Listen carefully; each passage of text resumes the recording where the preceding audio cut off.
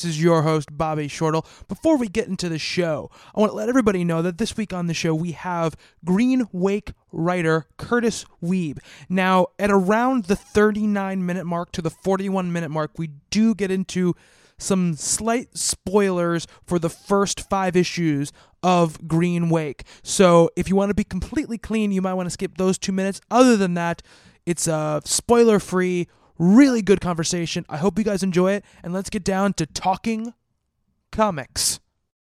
Meanwhile, back at the Hall of Justice, our mild-mannered podcasters were bombarded by gamma rays, bitten by radioactive bugs, mutated by toxic waste, irradiated with cosmic rays, born into a world that doesn't understand them. First issue.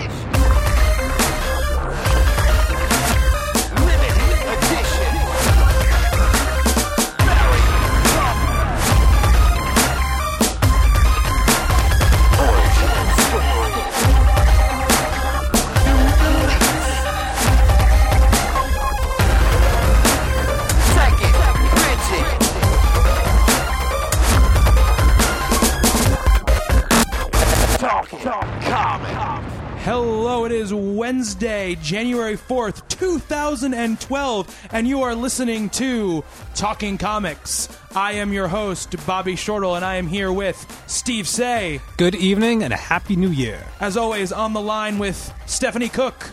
Hey everyone, Happy New Year. And joining us, a very special guest, writer of Green Wake, Kurtis Wiebe.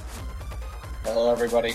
Thank you for having me on the show. Of course, man, we're stoked to have you here. Absolutely. So, New Year's. It's 2012, the last year of existence that we're all going to have. And how was your New Year, Steve? My New Year's was good. You were there. It's true, I was there. I'm asking more for the people listening than for me, because I know how your New Year's It was good. We had a little shindig at my place. And had a couple friends over last minute, some food, some drinks, a little bit of nuttiness. We got to light off some fireworks. Yeah, actually hit a pedestrian with an M40, which was pretty damn funny.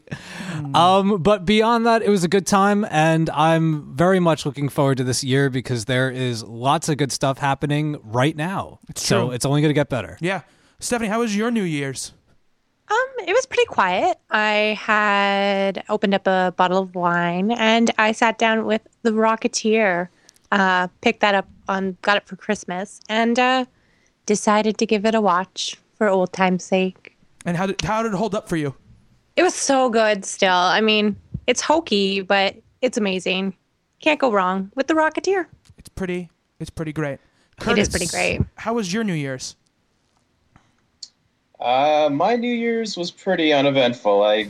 We went out to this one party, and it's kind of like a friend of a friend. It's his younger brother, and I was a lot older than everybody there, and so I kind of pieced out after a while and ended up at my sister's place, and we ended up playing games. It was pretty quiet, so. I think everybody had a pretty quiet New Year's this year. It wasn't so bad. We played some apples to apples. No, it wasn't bad, but I would say it was quiet. It was mellow. It was mellow. Yeah. It was very mellow.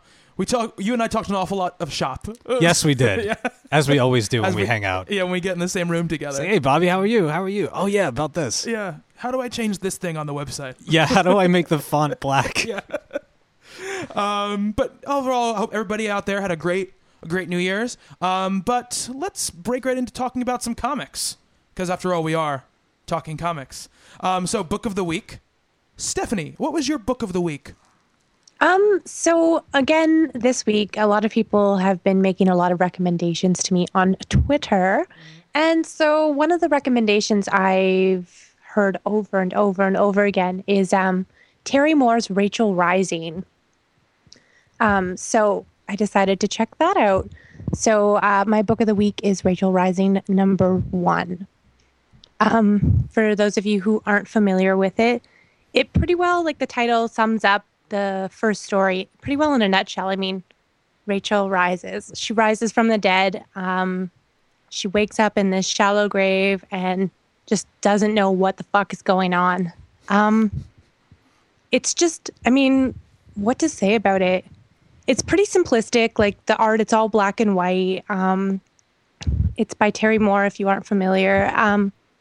But yeah, I mean, it's fantastic. I loved the shit out of it. Some of the panels are like just completely wordless, and it's still so effective. What's the general plot of the book? What does she do after she rises up? I kind of got lost thinking about it. I read number 2 and 3 just before the show started, and basically what's going on is this girl Rachel. You kind of how do I describe it without giving it away too much? Basically, she comes back from the dead. She wakes up and she doesn't remember where she's come from. Like, she's lost 3 or 4 days of her life. She has no idea what's happened to her. Her neck, like, it looks like she's been strangled, but she doesn't know how, that got there. She just doesn't know. Her eyes have turned all weird, and basically she's trying to piece together what has happened to her. Right at the beginning, there's this kind of spooky woman who's sort of hovering over her grave, but Rachel doesn't really notice her, and then she's just gone. So, I mean, I'm really kind of curious to see where they take that, and they don't give you a lot to work with as what's going on. It's more sort of about Rachel just kind of being like, what the fuck is going on? So does it set up like a good tone and stuff that you want to continue with? It's not too, it's not scary. It's not really like spooky or anything, but the first book, it's pretty mysterious, and it's just basically leading into something that I think could be really, really good. It's taking sort of that undead supernatural thing and just putting a really interesting twist on it. It's definitely worth picking up. Like I said, the art's really simplistic, but the story's great, and the art that is there is so well done, and it's definitely worth checking out. That's cool. I've seen that on the shelves a couple of times, and I've had it in my hands, but I've always put it back. Maybe now I'll go and check it out. So it's definitely interesting. I mean, like I said, I read 2 and 3 earlier before the podcast, but I don't want to go into them so much as just talk more about number 1. I like where they're going with the story, but it'll be sort of interesting to see where it goes from where I've read. Very nice. Awesome. Steve, what about you? My book this week is something that I picked up. There's been 2 issues of it so far. It's put out by IDW Publishing, and it's called Monocyte. And I guess the subtitle to this particular run is called In the Land of the Blind of the One-Eyed is King. Now, this is, I guess, like Rachel Rising, this is another book that's rather difficult to talk about. I think what made this my favorite book this week among the many that I've read was that since we've started talking comics, we started out covering the DC 52, and we basically had gotten bombarded by superheroes and lots of flash and lots of like big bangs and all this stuff going on, that as we started to build the website, we got to explore more of what comic books have to offer aside from the classic heroes.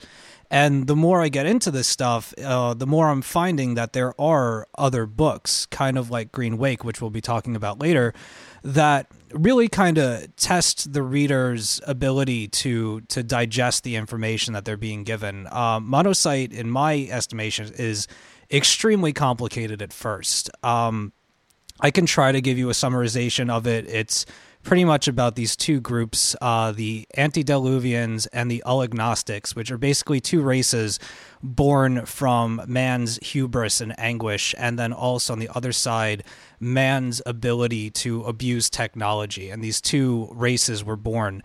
And it's like an H.R. Geiger art style put out by Menton 3. And a quick little side note, which I thought was interesting, but Riley Rossmo, who does the art for Green Wake, actually did one of the variant covers for the 2nd issue, which I discovered on my way here, which was pretty cool.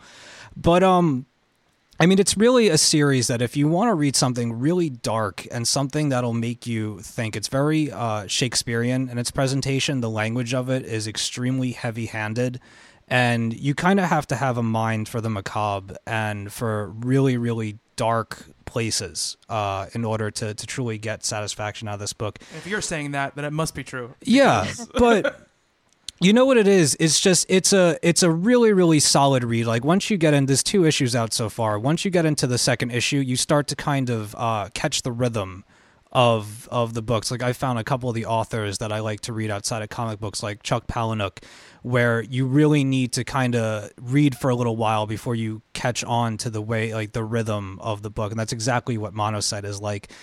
It's only, I think there's going to be, this is 2 of 4. So I'm hoping that after these 4 issues are done, that they're going to maybe start another storyline and continue it. But there's not really too much else I can say other than the fact that it is an absolutely just gorgeous, gorgeous artwork.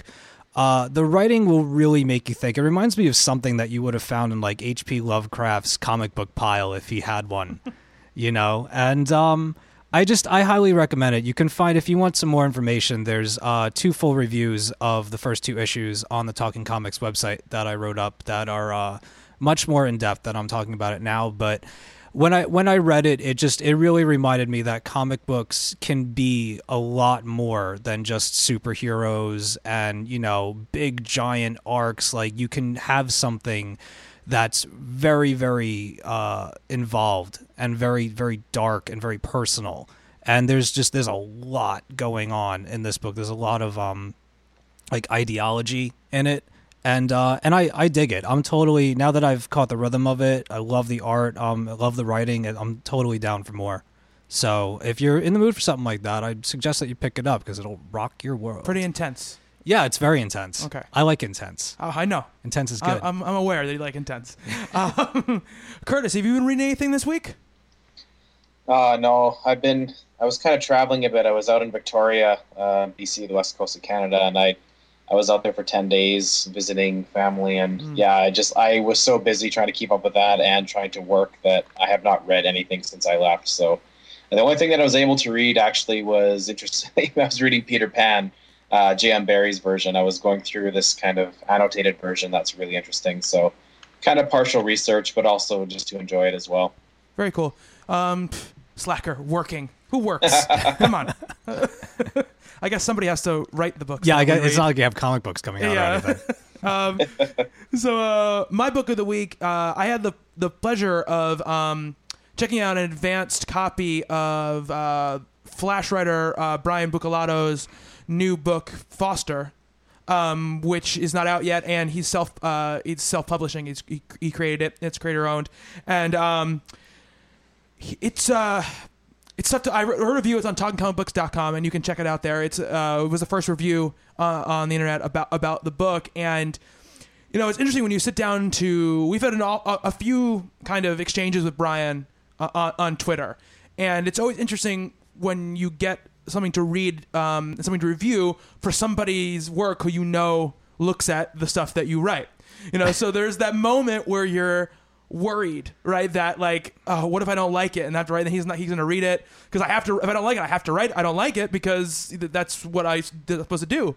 But I read it and I was blown away. It was pretty fantastic by what I read. I mean, anybody who listens to the show knows how much I'm loving the run of the Flash right now in the DC New 52, and this book is completely different, but still manages to capture a lot of the things that I love about that book, which is a kind of dedication to earnest emotions within like ridiculous circumstances. And the book does a great job of creating a sympathetic character who is really not, if on his face, a very sympathetic guy. If you don't really get into his depths. And the book opens in a flashback sequence, which shows the kid version of this character encountering something very scary, both domestically and sort of supernaturally, and that immediately ingratiates you to that character. The tone of the story is very, and by his own admission, in the front of the book, there's telling you kind of to frame you and what you're about to read is a kind of in the 70s cop crime drama kind of feel, like a French Connection type of feel. there's also a lot of a John Carpenter vibe to it, I think, in a lot of ways. I can almost hear like that synthy score happening over some of the scenes, you know, and I don't want to get too much into plot details, but it's a story of a man who encounters real life monsters, and he has to protect a young boy who's been abandoned by his mother from those monsters. And that's the gist of it, but that does not tell you at all what's really happening in the book, which is again has the art is very interesting because it's almost. It almost reminds me of old school comic strip art in a lot of ways. That's exactly what I was going to say. You know, but it does at times is very simplistic and very detailed in the same kind of hand in hand moment. I think it's perfect for the story that it's trying to tell, and that's always what I look for in art in any book I'm reading.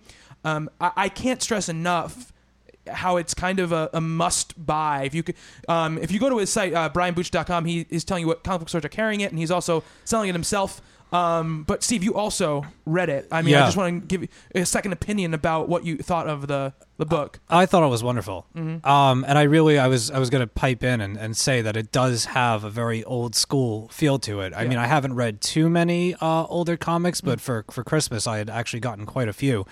And it really does have like an old school vibe to it. It's almost like an adventure in a sense. Yeah. And the language of it, and I love the art style about how recently we've been so used to seeing Brian draw the Flash that it has shades of the character designs, but not by much. Mm-hmm. It doesn't have that level of detail, but at the same time, the detail is in the writing and the detail is in the story, and it's still the artwork is very, very complimentary to the feel that the story is trying to give you. It's not trying to go for the big, you know, explosions and stuff like that. It's trying to tell a very centralized story to these two characters and the threat that is posed onto them. And I really dug it. I know that we talk to him a lot, and you try not to, you know, your friends or whatever, and you're kind of like, oh, but it's good. It's damn good. Yeah. The art is by Noel Tuzan. I hope I'm saying that name right. Oh, so Brian just. Oh, okay. He's Brian Buccellato is writing and coloring it. That's interesting because there are definitely, I mean, not in all panels, but in certain panels, it almost looks like reminiscent of character models from The Flash. Yeah, a little bit, yeah. But yeah, no, he's not. I'm sure he has a lot of input. That explains a lot to me, though. Yeah. Research. Yeah, Love it's a fantastic book. You should definitely pick it up if you have the opportunity. All right, so that's it for our Book of the Week segment. Let's move on to the meat of our show this week, which is to talk to our guest, Kurtis Wiebe, about all things him, I guess, is what we're going to make this very casual. We're going to have a conversation, but I think we've all at least read some Green Wake. I've read all Green Wake. Well, yes, but Steve just want to make sure you know he's best, Kurtis. Yeah, I'm the man. I already made that decision when I heard that, so. I'm the man. Twice. Yeah. We did solicit today. We asked for questions on Twitter from some of our listeners, and we did get an awful lot of responses, and I want to thank everybody who sent in questions at Talking Comics. And we're going to kind of go to your questions first because we want to make sure we get your questions out there, and we don't want to repeat anything. So, Stephanie, you kind of culled together those questions, right? Yeah, I've got them here. So I guess we'll start off with a few of them about Green Wake. Sure. So let's see. Sigma 6, he wrote us a couple questions. And first one he asked was, what was your inspiration for the town of Green Wake? Do you foresee expanding the universe outside the actual town? The inspiration for the town, Green Wake is, I guess I should maybe clarify a little bit. Green Wake is kind of a strange, kind of otherworldly town where people show up there and they don't know how they got there, and there doesn't seem to be a real way out. And the whole story is centered around that town. And how it came to be, it actually was something that Riley and I have been friends for a few years now, and he was trying to give me a leg up to get some stuff in with Image, and he wanted me to do some filler content in the back of his series Proof. And so it was meant to be just a couple of like 2 or 3 page short stories, and it was going to be kind of this investigative, kind of slightly noir, slightly cultish story about this girl who goes missing in this weird town, and it was just going to be a few short stories that I was going to do with that. But as I was developing the world, the town started to kind of take precedence as the development continued, and I mean, there's some definite Cthulhu influence in the story, and like with the frog people and stuff, essentially was influenced by that. But really, it came about over probably about a period of a year. Riley and I developed the actual location, like what rules applied, how it works, what doesn't work, what fits, and all those kinds of things over the course of a year before we even actually put the whole story together. So it was just an amalgamation of ideas and thoughts that we shared together over the course of that year. As far as taking it out anywhere outside the town, probably not. In the first arc, we do take it outside of Green Wake for flashbacks and also for some resolution, and near the end of the first arc. But plans for further development outside it, I don't think so. Okay, very good. I think this pretty well just answered most of this here, but I guess in the first arc, Morley sort of has the flashbacks and such, and Sigma 6 also asked, will he go back into the real world for any more storylines? And he wanted to also say that he loved the art, and he wanted to know if the frog depiction will be revealed. Yeah. I don't know if that's a little spoilery for the people who haven't read it yet, but well, I don't know if you can. I can tell a bit about. So as far as Morley ever returning back, that's something that we're building towards in this arc, the second arc, which is issues 6 through 10, and number 8 came out just last week, and so we're starting to build up, some of the resolution as to what's happening with Morley, what he's figuring out about the town of Green Wake, and what his ultimate destiny is going to be with the town. And whether or not he actually escapes or whether he ever gets back to the real world, I mean, that is obviously a big spoiler, so I'm not going to say what happens there, but it could go either way. I'll leave it at that.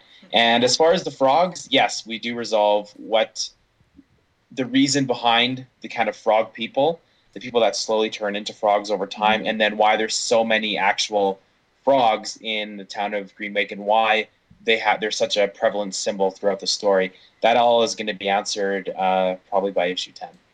Great. Okay.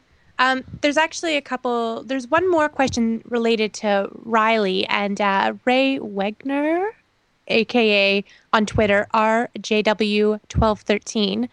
He wanted to know how you hooked up with artist Riley Rossmo, which you kind of covered. You guys know each other?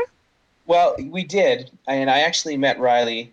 It was actually the first issue of Proof had come out, and the artist that I'm working on Peter Panzerfaust with, Tyler Jenkins, they actually went to school together, and so they were friends. And Riley was at a local pub just celebrating his first, big published comic, and I happened to be in town, and I went along with Tyler to go say hello and to congratulate him, and that's where I first met him. And since then, we kind of stayed in touch. I always emailed him, and at the time, I was kind of just pitching any project to any artist that would give me time, without really taking into consideration what their artistic skills were, what they specialized in. So, for instance, one of the projects that I pitched to Riley was actually one of my first publications, and that was with Red 5 Comics. It was this Beautiful Creatures, and it's an action comedy in the vein of like Buffy. And I asked Riley if he'd be interested in writing, and he's like, his response in the email was no. So I learned a lot about pitching certain projects to certain artists, and so yeah, we just stayed in touch over the few years, and eventually, like, whenever I was in town, he's actually from Calgary, Alberta, and that's only about 5 hours away from me. So whenever I was in town, I'd call him up and we'd meet for coffee, or I'd go see him at the comic store that he worked at the time and just say hello and chat for a bit. So yeah, we've always gotten to know each other. And then he moved to my town for about a year, and in that time we got to be pretty good friends. And I mean, obviously lots of things have come out of that as well. So Green Wake was definitely benefited from our ability to work really close together. That's fantastic. Everyone cool is from Canada. It's true. I mean, we've had you on the show now, and Andrew Foley was from Canada. I mean, let's just talk about every awesome comic book should just artist move to and Canada, writer Bobby. from Canada. Yeah, no. Let's just go get an Anglo and live in Canada. I'm not Yeah, giving guys. up and moving to Canada. Oh, come on, that old cliche. Healthcare. Healthcare. Join the Polar Bear Wrestling team. Yeah. Yeah. So actually, you just mentioned beautiful creatures, and we actually got a question from Hansel Marino, who wanted to know about beautiful creatures and whether you were going to continue that story or not. I don't think so. The problem with that is that the project is kind of equally shared as far as like the intellectual property is shared with 2 other artists, and I haven't really been in touch with them. And on top of that, like Red 5, I haven't really been in touch with them either. I mean, it's something I could definitely revisit if there is interest, but the truth is that it didn't sell very well, and I suspect that there probably wouldn't be much increase in sales even if I did revisit it. But who knows? Like if there are people that are interested and people voice it, then I might actually contact that team again. But it was good for what it was. It was an entry level position essentially. It got my name on something, and it was something I could put on my portfolio, and I'm definitely happy with how it turned out. It just unfortunately didn't sell very well. So I would say probably not. Well, I think he wanted to know. He also mentioned that he loved the book. So you always know how it is with fans, and you have something and it goes away and you want it back. So, I mean, I'm sure we can all relate to that. Absolutely. Well, I appreciated the shout out anyway. I don't hear many people talk about that book. I actually, when I was at a comic convention, somebody came up to me and just said, "Oh, I loved Beautiful Creatures," and I was like, "Really?" I kind of gave this look like, "Someone put you up to this, man. Come on." But no, I mean, there are people that actually liked it and read it. So, and it is available on I think Comixology. So it is available if people actually want to read it, like for like $1 or something like that. And I think even the first issue is free. So I was actually just gonna say that. Before we started recording, I actually downloaded the first issue. You know that Bobby's always interested in a comic when I'm sitting opposite him and his eyebrows go up. He does like Buffy. Yeah. As soon as you said the words Buffy, like an action adventure in the vein of Buffy, like his eyebrows left his forehead. He was like, Sold. Yeah. Awesome. Yeah. Like Buffy will sell anything to me. Yes. Joss Whedon. Yeah. Anything. So we have one more question from Twitter. And I can only assume that this guy is your biggest fan, Matthew Angel. Anyways, I'm sorry if I can't say the name. You can't differentiate. He's gonna tweet. Angel He's and a- Angle. Angel, whatever. Anyways, he wants to know, and this is completely out of the blue. I mean, it's would you rather be attacked by a dozen duck-sized horses or one horse-sized duck? That old question again. If I had $1 for every time. Let's see. I don't know. I think probably duck-sized horses, because you can just, step on them a lot easier. Whereas a giant duck could do a lot of damage. I think. Yeah. It depends. Yeah. It's all about context. I need some context, But that's the answer that I'll give him is the duck-sized horses. Yeah, you need some situational context. How big is the room that you're in? Are you in a field? Can you get away from the giant duck that's running at you? Come on. Are you in the water? Because either way, if you're in the water, are you're they screwed. there to make me feel better about myself? There's so many variables that just aren't included in that question. Yeah. Well, we'll make sure to respond to him and ask him for more clarity next time. Tell him to send it in an email. Yeah. So There you go. That's not the Speaking kind of of question you can ask in which- Twitter. Where are we with these duck horses? Yeah, excuse me. Let's get down to brass tacks here. We have an email from Samuel Moon, and it kind of goes hand in hand with the question I had as well, because it's kind of in the vein of he's a young writer. He wants to be a writer, and he wants to break into the comic book industry, and he kind of just wants to know, how did you go about starting your kind of journey into this world? And how'd you go about finding the first artist you found to draw a book? That's what his main hang up is, trying to find somebody who can draw. So if you want to tell us a little bit about that. Oh, sure. Yeah. I've been attacking this career for, I'd say, probably 5 years. And at first I'd written a few scripts, and I looked locally because I had friends that were artists, and it's a little bit difficult when you try to attach artists that are like, oh, that's really cool, but they have no long-term drive to actually be a comic artist. They like drawing and they think it's fun, but they don't actually like want to pursue comics as their career. I learned that very early on, that you can kind of tell when you approach certain people if they would actually follow through on it or not, or if it's like they'll send you a page every month or two and they just kind of leave it at that. So what I started doing was looking on websites like Concept Art and DeviantArt, and I think even Comics was like Comic Space. I think there was like some kind of Comic Space website where there's a lot of writers and artists that put up their projects and their portfolios and stuff like that. So those are all places that I visited quite frequently. And as a starting out writer, and I didn't have any credits to my name at the time, I basically said, look, this is the project I need. This is the script I need, your art for it. And I will do everything that I possibly can to get this in as many editors' hands. I will take care of all of the logistics, all the legwork. I'll go to the cons and pitch it. All I need you to do is a 5-page pitch for me. Now, some people go about and they pay people out of pocket, and I've never had to do that. I did that once with one project, and it actually fell through, and it was a complete waste of time. And I caution against it in creator-owned comics, paying an artist to do a project. And I could talk more about that later, I guess. But I would say that as long as you have a really good drive and you can prove that, first of all, you have to have a decent amount of skill, but also the ability to meet the right people and get the comic in the right hands. I think you'll be able to find artists that are passionate about comics to at least put together a 5-page pitch. And that's really all you need to do it. And yeah, that's my recommendation. Go to places like DeviantArt.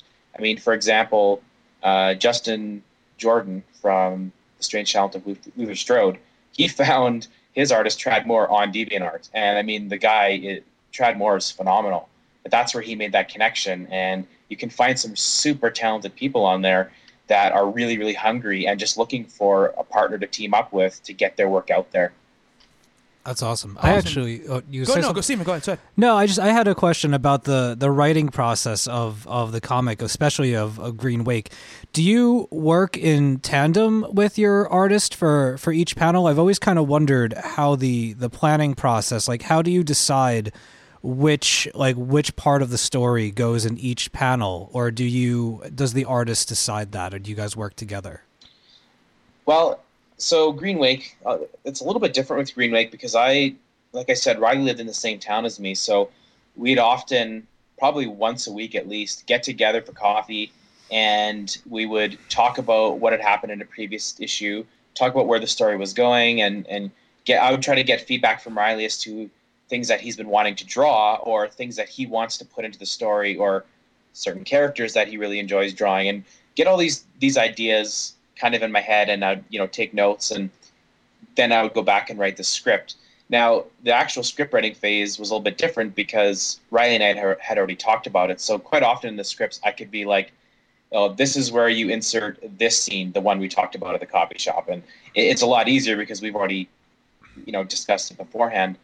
Generally, though, when I'm doing a script, I actually do a page breakdown. So it's like page 1, panel 1, I describe what's in the panel, and then underneath that, I write my dialogue.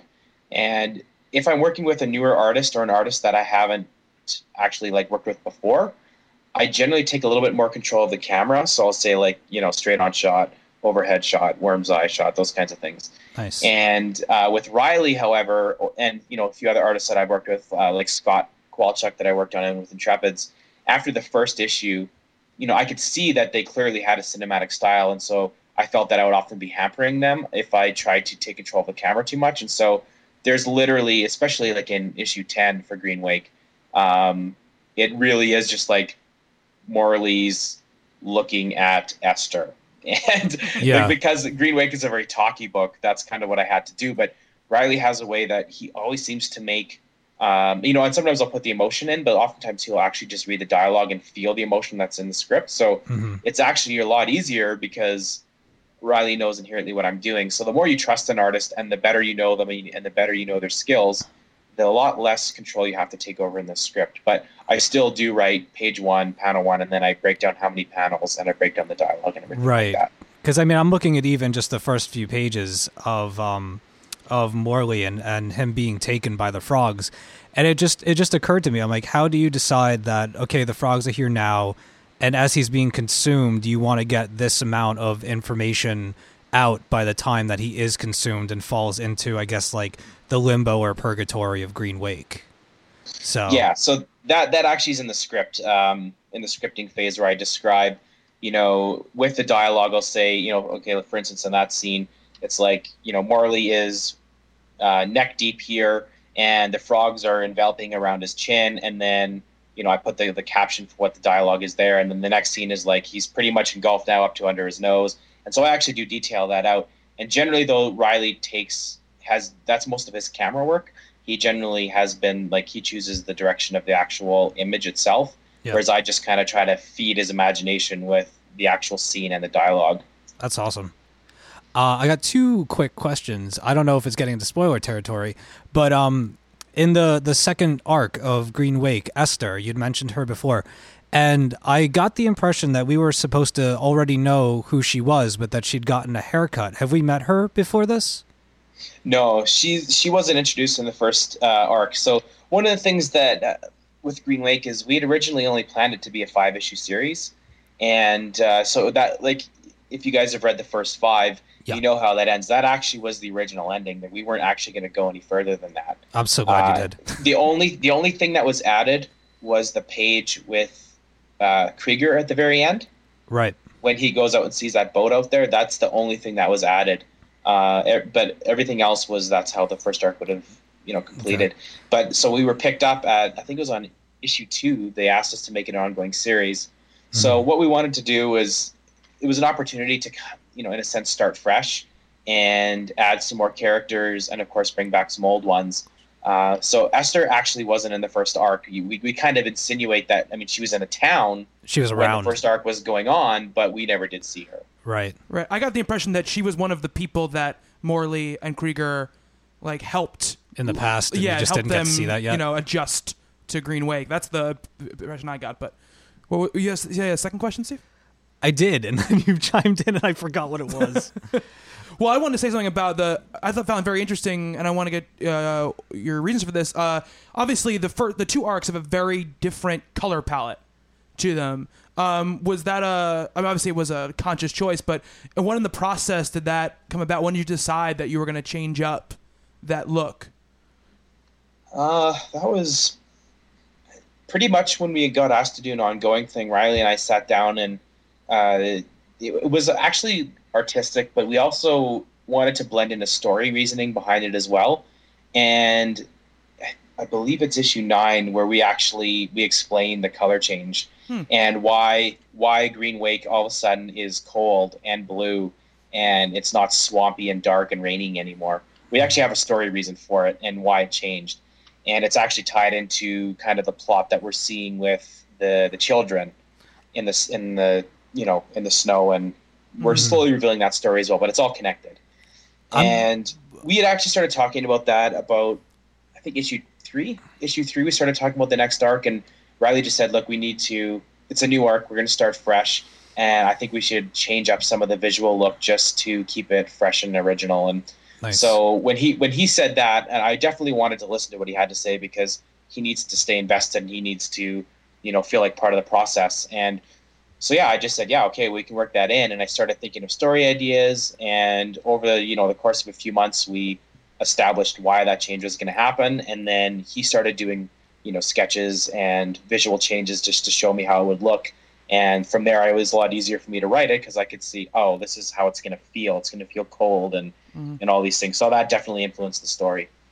I mean, I know for me, just really quick, as a reader of it, I finished issue 5, and I was like, okay, we're coming back, and it was initial was like, oh, it's going to be another, like, just the same story kind of continued, and it was, but just that visual change re-engaged me as a reader, like, immediately. So I loved that the change in the art style.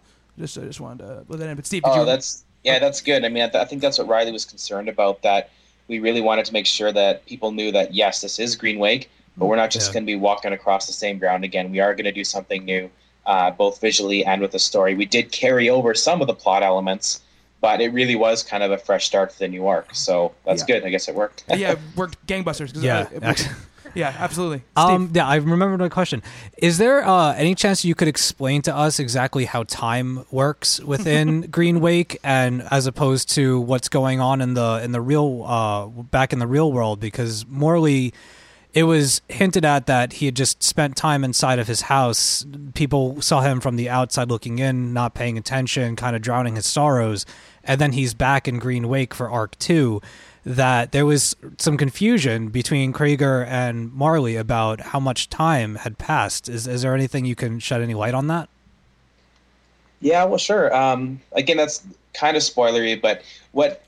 Whoops. Yeah, that was very spoilery. All right, well, you know. Yeah, I was going to say, I didn't get that far yet, guys. You just spoiled like the whole first arc.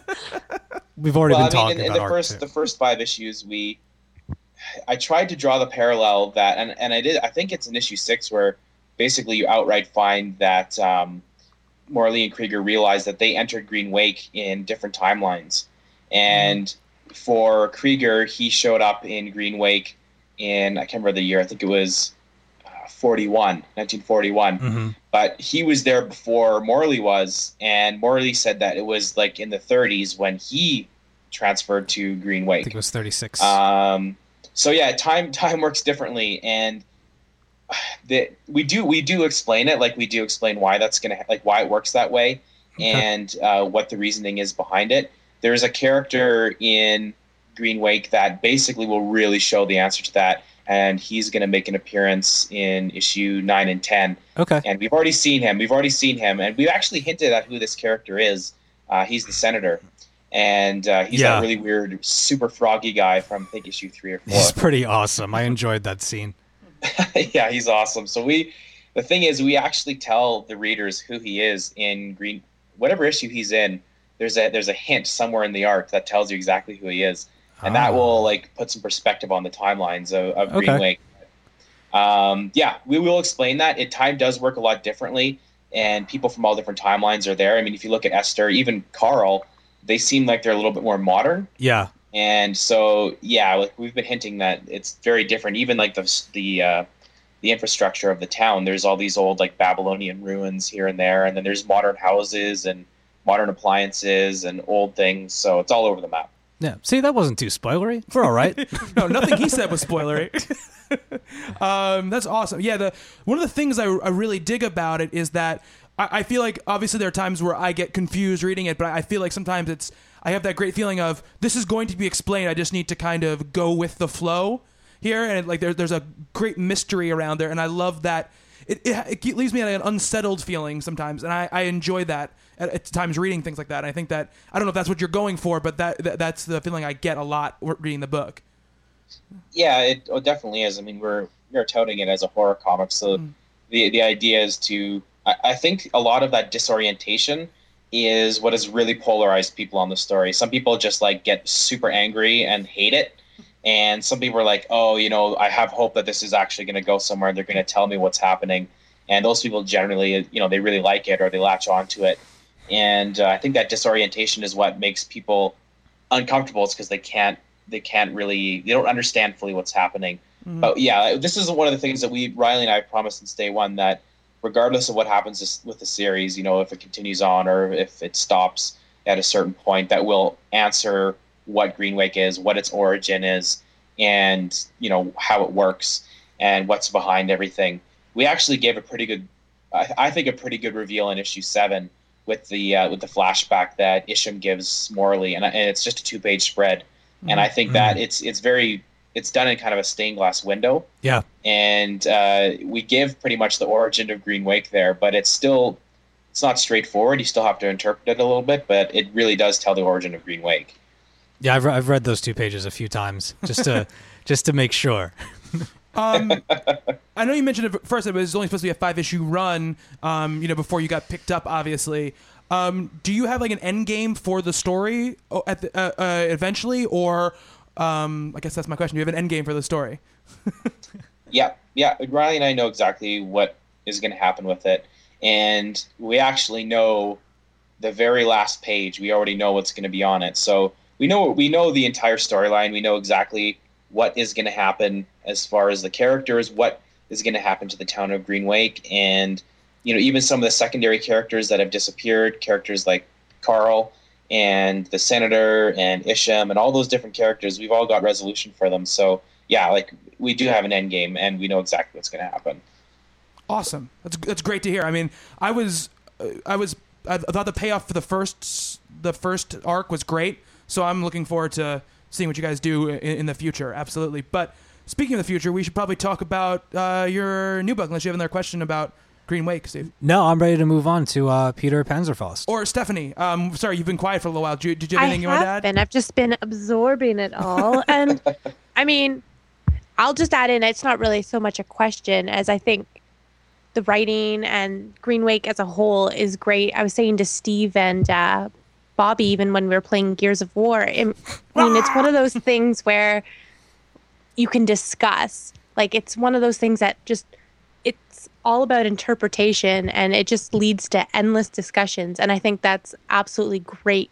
Like, when reading something, when watching something, just the ability to talk about it with other people. And it's not as straightforward as a lot of other books, and that makes for really good conversation, really good reading. Yeah, exactly. So that's all I wanted to add in. But I like the mystery aspect to it. I like the fact that they're like you don't tell what's going on right away. I know that sometimes readers get impatient, but I feel personally that the stuff that has been revealed and the payoffs are solid, that if you keep reading, you're going to get a good answer. Yeah, exactly. And the thing, too, is that my two favorite narrative things ever really are the Dark Tower series and Lost, which are both known for their kind of disorienting like narratives. They're twisting narratives that they don't always pay off right away, and they pay off very late in their stories. And that's the kind of stories I really attach to, and that's the same kind of feeling that I get, even though obviously very different in tone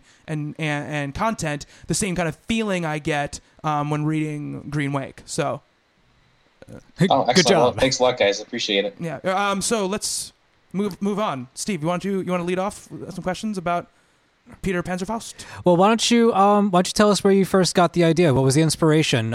It seems to be a completely different tone than Green Wake, like polar opposite. So I'm just wondering, what were your intentions when creating Peter Panzerfaust? Well, this is something that I've been thinking about for, I'd say, almost 4 years now. And Tyler Jenkins, who's the artist for the series, we're actually pretty good friends for a while now too, like almost 4 or 5 years now. And we've been putting together comic pitches for years, but we've never actually had anything picked up. And we did do something with Arcana called Snow Angel. It was a graphic novel.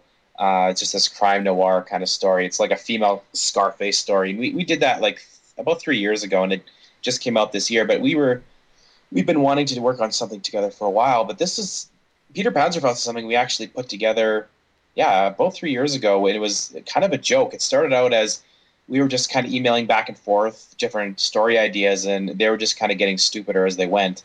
And then Tyler emailed me this thing where he's like, "Oh, I got a really good one. How about like the Lost Boys and like Apocalypse Now?" And they're like basically fighting, during the Vietnam War. And I was like, "That's so dumb."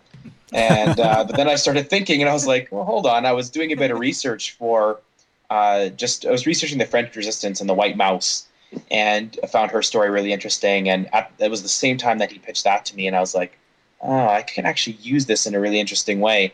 And so I started doing the research for it, and I just put together I think it was the first 12 pages of the script. I wrote that 3 years ago, and for the most part, that has been untouched. I used that exact script from 3 years ago. We used that to pitch. So, I mean, that's the origin of the story. It was just kind of a joke email that got me thinking a little bit more seriously about it. That's pretty cool. How large in scope are you looking to go with the book? Is this going to be like one of 5, or is this going to hopefully be a continued series? Well, I'm praying to the comic gods that it sells better than my other comics, so that it can be a further ongoing series. I mean, we haven't really publicly announced that it's ongoing, but we're essentially just going to gauge to see how it sells. And but yeah, like I'm just trying to remember how many it was actually in my head. I think it's about 30 issues of story, and Wow, that nice. basically comes down to the fact that every 5 or so issues, there's okay. I'll explain this first, I guess. In every issue, there's an interview scene where they're interviewing an older man who has, is one of the Lost Boys essentially from World War II, and he's regaling this interviewer with his memories of the war and his memories of Peter. And every 5 or so issues, we're going to switch up that person. Oh, And cool. that person is going to be a different Lost Boy. And in so doing, we're also going to switch up the narrative style and the visual style just a little bit, because each of those characters brings with them their own perspective on who Peter was and what their experiences were. That's really awesome. So yeah, like we want to have 5 or 6 issues per character, and there's a pretty big cast. So at least if it goes really well and it sells well, then we could probably easily do 30. That's amazing. That's really cool. I'm looking forward to that. Yeah, I really love the idea behind switching the perspective. Like that's, to me, seems like really ingenious. Like, Well, it's like the better. art for Green Wake, like doing something like that completely switches it up and keeps it fresh. Yeah. I mean, I know a lot. We started this thing to talk about the New 52, and a lot of us are in the number 4s, number 5s of those books now, and a lot of them, even the books I like, are beginning to get a little bit stale for me. And I think that the idea with just obviously you haven't done it yet, but that idea seems like something that could re-engage readers, every 5 months or so or whatever. Well, it's always good Yeah. to hear that somebody's doing something different. It's like, Yeah. oh, did you check out, Peter Panzerfaust this month? Like they switched perspectives again. And it's like, oh, cool. Well, what's that one like? And then, they go and check it out. Yeah, and it's also really great to get to tell a really, really full story. There's such a huge cast of characters. One of the things that I was a bit concerned about was just like a character bloat. And I have written a team book before, but by issue 3 on this, there's 10 main characters. Oh, So wow. it's going to be difficult to differentiate them, just in the 5 issues per, whatever, I guess, so as long as the story takes to tell. But if we can get their perspective on the story and we get a little bit of a focus on them, then I think that'll add a lot to the story and will actually change perspectives on the events that have happened. So I think that's really fun. Are we going to be introduced to one main villain, or is there going to be like an opposing army that we'll have to worry about? Well, the concept is it's Peter Pan and the Lost Boys are caught up in France during World War II, and in the long run, they end up getting swept up in the French Resistance and are fighting Nazis in Paris. So, yeah, basically, there's going to be... Well, obviously, we're going to have a Hook character, right? Yeah. And for anybody that wants to check it out, if you go to Facebook, we have a site. Just search for Peter Panzerfaust. Tyler has done up a rendition of Hook on the site, and it's super awesome. It's basically this guy in like SS gear, and it's basically Nazis meets Hook. And Cool. yeah, so anyway, we have that. Obviously, we're going to do an homage to that character, and of course the other characters as well. Mr. Smee is going to have some kind of variation, and everything that happens in the story is going to be a shout out to the events that happened in Right. the actual J.M. Barrie's Peter Pan. And so things like, how does Hook lose his arm? Well, yeah, it's a crocodile, but we're gonna reinvent it so that was my next question, was if the crocodile was going to come in some form, because I've always loved that character. Yeah, it's going to come in some form, but I think people are going to be pretty surprised at how we reinvent it. So all these things are reinventions, and I'm trying to make it. That's going to be part of the appeal that I'm trying to make it. That people be like, oh, how is he going to incorporate the natives? How is he going to incorporate the mermaids? And it's going to be fun. Like I have it all figured out. It's a matter of taking my time to reveal it. Right. And I mean, some of those characters, like even Hook, probably aren't going to show up in the first arc, I don't think, because it's going to be focusing on these characters for now. Yeah. What about like the magical elements of Peter Pan? I know I don't want to say anything because the book's not even out yet, but Do you plan on introducing some magic elements, or do you think that that's going to be a little bit too far-fetched considering that it's supposed to be during wartime? Well, and this is where the different viewpoints comes into play. So the first arc we're getting, the old man is Gilbert, and Gilbert in the story is Toodles from the book. Oh. And so and you don't actually see it yet. I mean, it's hinted at in the first issue. In the interviews, he basically the interviewer makes a remark of, was it the boys that gave you the nickname Toodles? And he responds, no, that came later with Peter. Mm-hmm. So that's going to be given a shout out. And I'm sorry, I got totally sidetracked on what I was going. What was the question again? Magical elements. Is Peter going to be? Is there going to be magic within the book? Right. So yeah. So Gilbert has a very his perspective on things is very much his own, and so part of the fun of the book is going to be, yes, we are going to establish the certain magical elements, but it's all a matter of perspective. Mm-hmm. So Gilbert very much sees Peter in a very positive, in a very glowing light. He really looks up to him and admires him and remembers him fondly. And in fact, he believes that Peter wasn't just an ordinary boy. He thinks that he had powers, that he was supernatural, and that's why he was, so strong and so fast and could do so many things.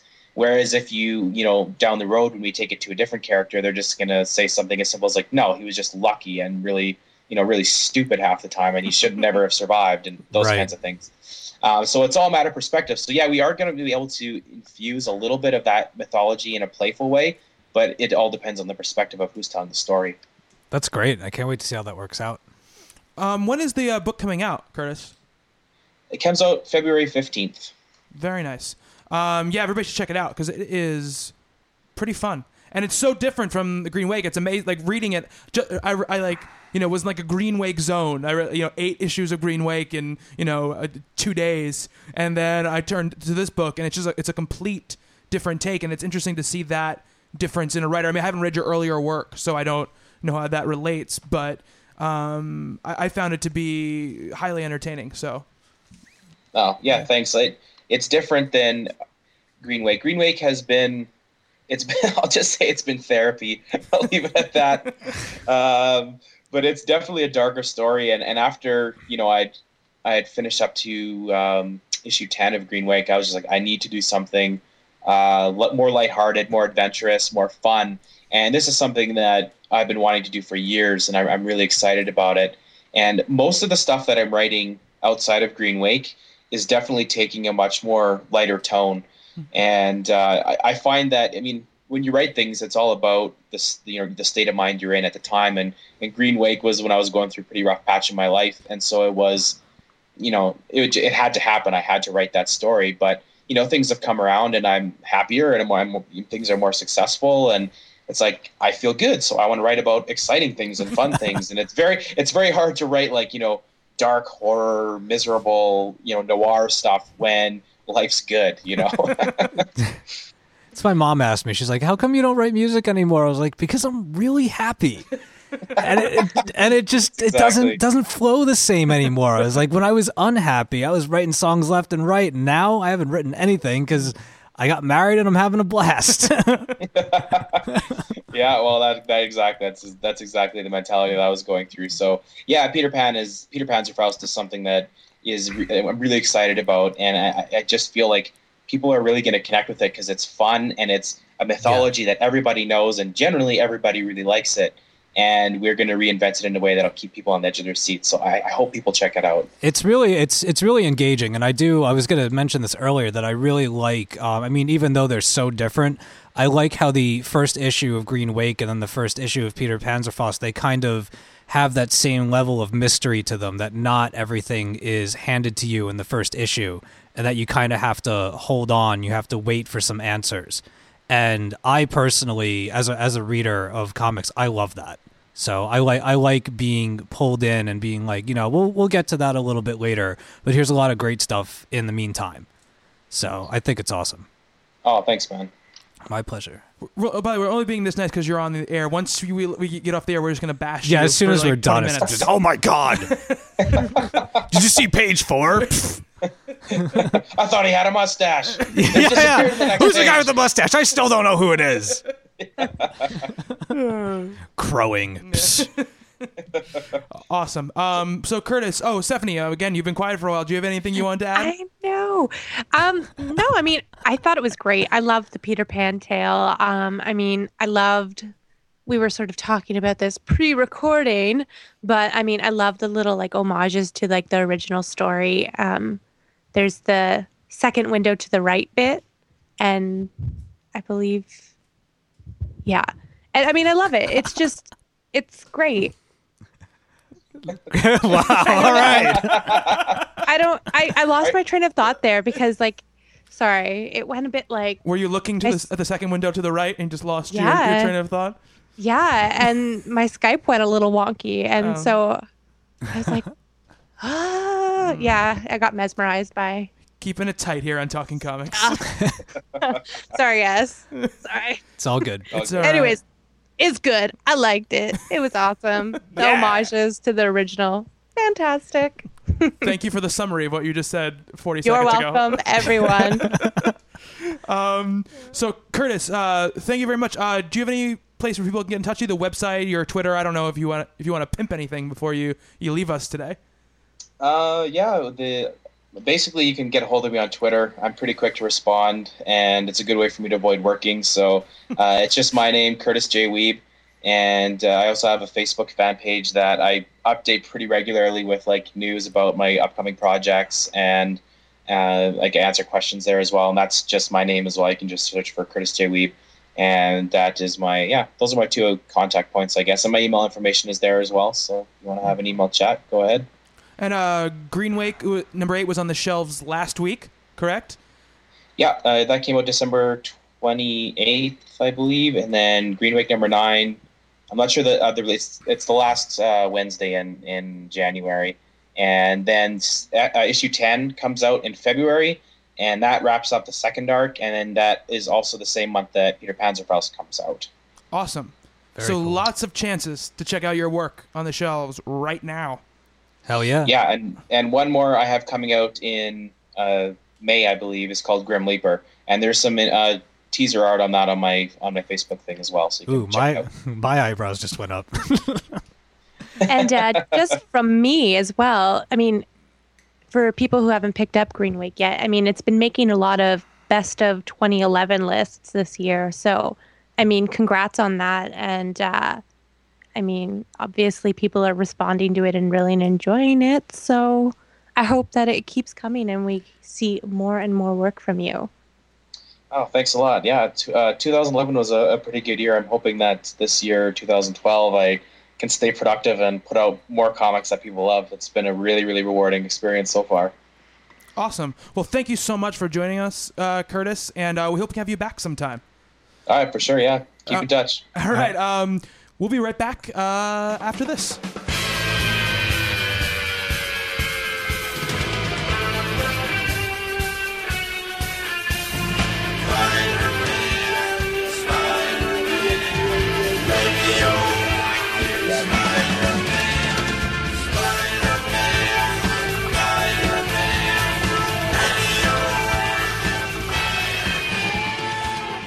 All right, we are back. I want to thank again Kurtis Wiebe for being here. That was awesome.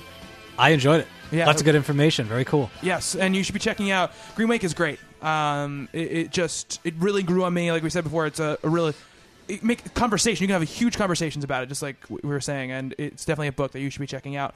But issue 8 came out last week. Let's talk about this week. Let's talk about this week. Let's talk about today's releases. They're on the shelves Today.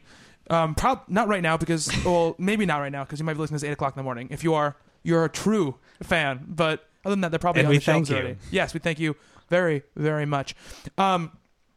Let's start out with some DC. Let's do that. We got some big books coming out from DC. We have Action Comics number 5 is hitting the shelves. We have Animal Man number 5, which. Come on. It's Animal Man. It's Jeff Lemire. Yeah, it's Jeff Lemire. Let's do it. Batwing number 5. Detective Comics number 5. Green Arrow number 5, poop. Hawk and Dove number 5, poop. Justice League International number 5, don't know. Men of War number 5, probably poop. OMAC number 5. Penguin, Pain and Prejudice, number 4 of 5. Steve, Yes. you're reading that book, right? I am, and it is very, very, very good. Cool. Red Lanterns, number 5, which is also poop. Static Shock, number 5. Stormwatch, number 5. I am psyched.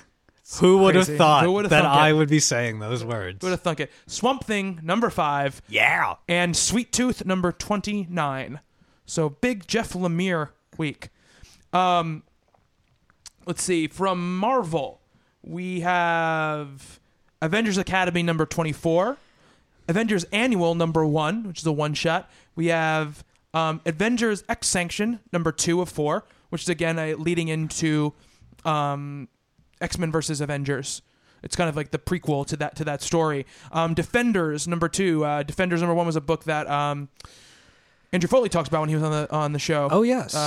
Written by Matt Fraction. We have Hulk number 47, Punisher number 7, Thunderbolts number 168. We have Uncanny X-Force number 18 and 19.1. We have Uncanny X-Men number 4, Villains for Hire number 2 of 4, Wolverine and the X-Men Alpha and Omega number 1 of 5, X-23 number 20, X-Club number 2, X-Force Volume 2 hardcover, X-Men number 23. And that is all for the X-Men books. I feel like every week there's like 11 X-Men books that come out. Well, it's like a couple weeks ago where every other day was a Batman day. It's true. Yeah, it's true. There are a lot of Batman books. You're very right about that. From Image, we have Artifacts number 13, Blood Red Dragon number 3, Fatale number 1. So that'd be something you could jump in. I don't know anything about it, but the Image is good because they have a lot of number 1s a lot. Because they do a lot of like pilot season books, so they can get new books out into the world. Shinku number 4, Witchblade number 151. What? I thought you were going to tell me it was a number 1. I was going to jump on, and then No, you're like 151. 151. I'm like, oh, well, forget that. No. From IDW, we have Cold War number 4, G.I. Joe number 9, Star Trek Legion of Superheroes number 4 of 6, and True Blood: The French Quarter number 5 of 6. Oh boy. Oh boy, indeed, sir. Oh boy, indeed. From Dynamite, we have Flash Gordon Zeitgeist number 2, Living Corpse Exhumed number 5, Lone Ranger number 1. Alex Ross is doing a cover for that, which I don't know if he's doing the art, but he's doing the cover. Nowhere Man number 1, RoboCop Road Trip number 1. I had to say it. You can't not say RoboCop Road Trip, which sounds amazing. Vampirella versus Dracula number 1. Sweet. And Warlord of Mars, sorry, there's not plural of warlords, there's just one. Warlord of Mars, Deja Thoris number 9. And also, from Dark Horse, we have Goon number 37. Obviously, there's many more releases out this week, but those are some of the biggest ones from your biggest companies. I'm going to see if I missed anything here. Whoop, whoop, whoop, whoop, whoop, whoop, whoop, whoop, whoop. Nope. I think we're good. Wow. That's me being thorough. Dang. Yes. My computer brain. Boop, boop, boop, boop, boop. Yeah, I was going to say, you sounded like something from... I love watching you do the animations while you make your noises. Yes. It's great. Stephanie, you really missed the whole show for not being in the same room. I know. I'm visualizing, and I'm visualizing you going like beep boop boop boop boop, and you're like pretending to type and go over your list. That's exactly what he did. Yep. Wow. He does it. He does it with a lot of flourish and I have a telepathic connection pizzazz. with you guys. Yeah, the power of imagination. So that is it for this week's show. If you guys want to be part of the discussion, like a lot of people on Twitter were asking questions to Kurtis, at Talking Comics is the place to get in touch with us there. Email info@talkingcomicbooks.com. Obviously, the website, talkingcomicbooks.com. You can see I have my list of my 10 favorite comics of 2011 up there right now. Also, my review of Foster. We have reviews of Monocyte. We have reviews of Rachel Rising. All our books of the week are up there right now. Also, a review of Green Wake number 1 is also up there. Yes. If you want to check that out. And top 10s from, I guess, myself and Stephanie will be up shortly as well. Indeed. Very nice. I look Yes. forward to reading those. I bet you do. Also, subscribe to the show. Find us on iTunes, search Talking Comics. If you subscribe, obviously you get the show whenever it gets there. You actually get a little before everybody else because iTunes doesn't update the store automatically. So if you're subscribed, though, you get the show as soon as it gets released. Also, it helps us out because subscriber numbers, are a good placement for iTunes. The better placement we get, the more books we can get, the more we can tell you guys about, and the more stuff we can bring you, like the guests we had today. Also, review us on iTunes, please. We really mean a lot to us. If you can, if at the least rate us, at the most write a little review and tell everybody what you think of us. Because I know when I'm looking for podcasts, a lot of times if I'm looking for new podcasts, if I don't see reviews, I won't download it because who knows what kind of dog and pony show. Yeah, why bother, right? Yeah, exactly. And so next week, we're going to do our book of the week next week, obviously, but we're going to be focusing a little bit less on comics and a little more on video games next week. We're going to be doing our Talking Comic Books games of the year. So we're all going to have a nice top 5 list. It's gonna be a throwdown. And I think, I approached this with the Steve off mic, but we're on air. We're playing it fast and loose. I think we should decide to pick one at the end of our discussion for Talking Comic Books Game of the Year. What do you think, Stephanie? I think that could be awesome. You sound very enthused. I know. Awesome. It's going to be so good. I'm real curious as to how the voting is going to work on that. Yeah, we're gonna get down and dirty. There's going to be some screaming fights. Some mudslinging? Yeah, some mudslinging. And you guys can pull each other's hair and... Not really. I can't reach Steve from where I'm sitting. Okay, well, maybe kick. Is there a table? Can someone kick He better not shins? kick me. No, I can't. Steve's got a bum. I'm still injured. He's got a bum wheel. That's right. I can't kick him. Yep. All right, so that has been the Talking Comic Books podcast for this week. For Steve. Yo. Stephanie. Goodbye, everyone. I've been Bobby. Until next time on Talking Comics, to be continued.